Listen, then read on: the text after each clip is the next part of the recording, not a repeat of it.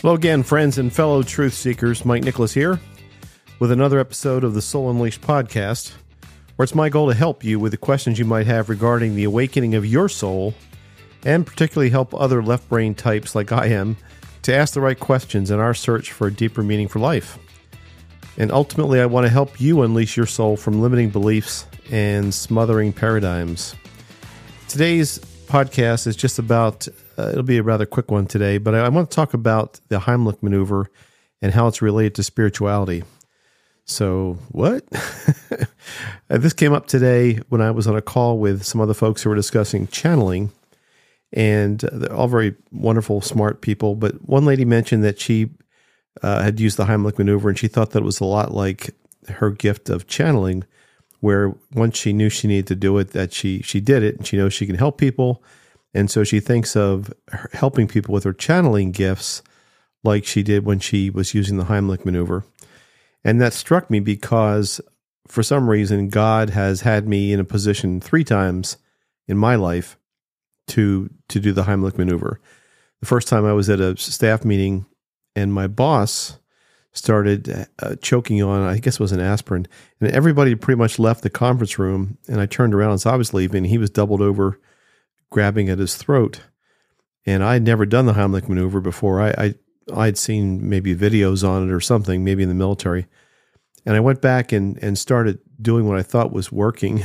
Thought I was breaking his ribs, actually, and I started yelling. Some other people popped their head back in the room, and I said, I'm yelling, call 911, call 911, and eventually, right as he was starting to go limp, and I thought he was going to die, basically, whatever it was in his throat, this thing popped out, and he was fine.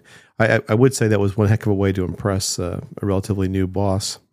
The second time, I was at a conference, and it was like in a big conference room, and it was a auditorium, and it's like steps that go up where tables are, and I was sitting maybe 3 or 4 levels up, and we broke for something, and we were all leaving the room.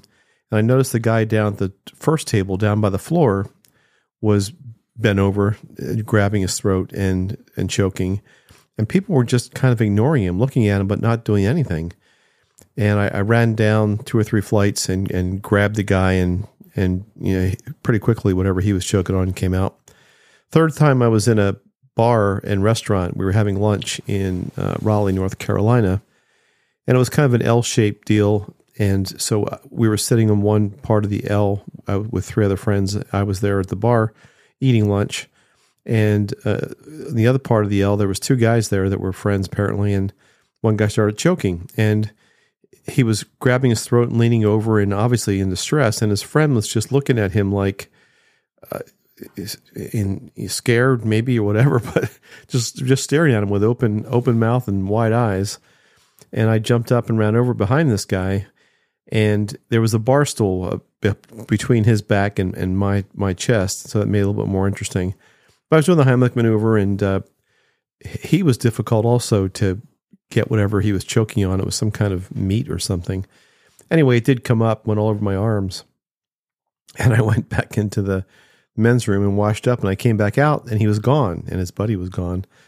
And the bartender just said to me, hey, I guess those guys were embarrassed. I mean, he realized that I was kind of surprised these guys didn't even hang around and say thank you. But bartender said, yeah, I guess those guys were embarrassed, but hey, whatever you want to drink, it's on me.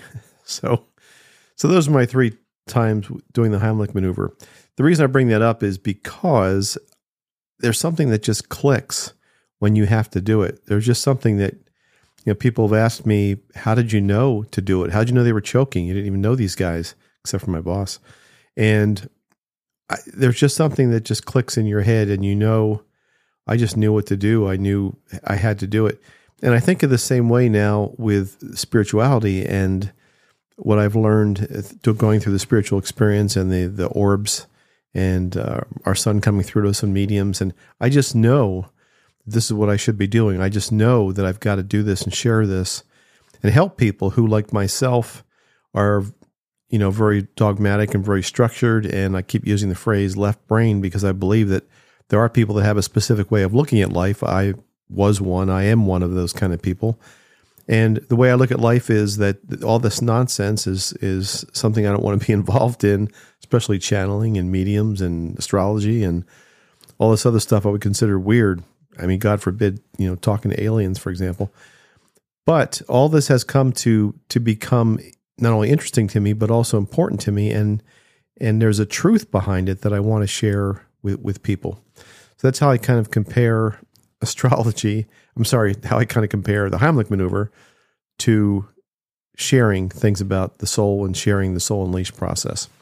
So that's all I want to do for today, was just share that brief experience with you, and also kind of how your mind just clicks when you know what it is that you want to do and when you know what you've got to do. So if you want to reach me, I'm easy to find. You can contact me at mike@mikenicholas.com. And my website is now active. You can go to mikenicholas.com, and I've got four of the videos that are up that show the orbs and that whole experience. Now, if you don't know what I'm talking about, you can go back to one of my first couple of videos where I talk about the orbs and how that really led to this whole awakening business. Thank you. Look forward to the next podcast with you. Bye-bye.